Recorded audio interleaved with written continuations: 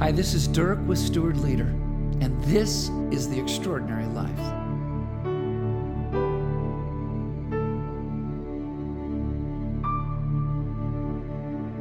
Hey, can you guys help me carry some of these things in? Our worship team went out to help our electric guitarist carry in 8 square panels about 2 feet by 2 feet. The square panels are sound diffusers to be placed around this drum set to quiet them just a bit.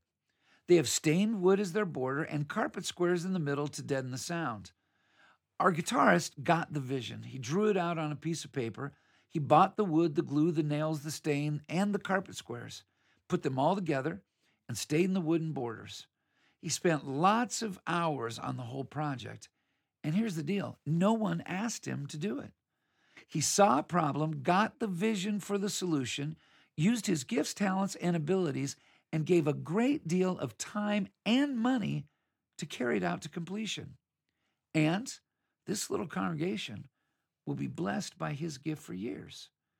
Now, the Apostle Paul talks to the Corinthian believers about the kind of ramifications that these kinds of services can have. He says this, "You will be enriched in every way so that you can be generous on every occasion. And through us, your generosity will result in thanksgiving to God." Paul says that in our generous service or generosity in any way, we will be blessed. As people experience our generous service and gifts, and they look beyond us, and then they give thanks to God. So what do the opening story and the Apostle Paul's words say to us today? Here are a few thoughts and ideas for folks like us to consider on the journey to the extraordinary. Number 1, take a look around. What needs do you see around you in your relationships, in your neighborhood, in your church family, in your community, in your world? Number 2, ask, what small visions do you have for some solutions and the opportunities that are there before you? Number 3, look bigger. Is there a big solution that is beginning to be revealed to you? Number 4, consider who you might invite to be a part of the solution team. Number 5, take an account of what needs you have for other people and how they can step in to help you with their gifts, their resources, and their time to help bring the solutions that are needed. Number 6, just think about this.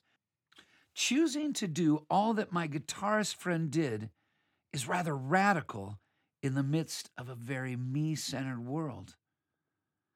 Are there radical opportunities waiting for you to step into today? Because the extraordinary life is a life of radical generosity. In a me-first and me-centered world, generosity is a gift that changes the world and leads people to see and celebrate just how generous our God is.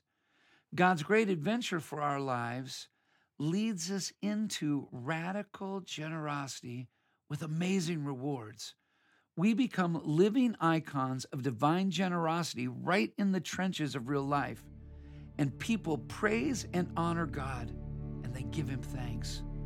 Generosity changes the world, and it changes our lives.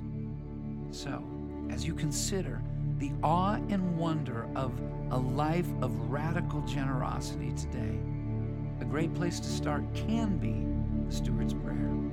Lord, what do you want me to do today with all you have trusted me with to honor you and to advance your kingdom? God bless you today as you live the extraordinary life with God and with each other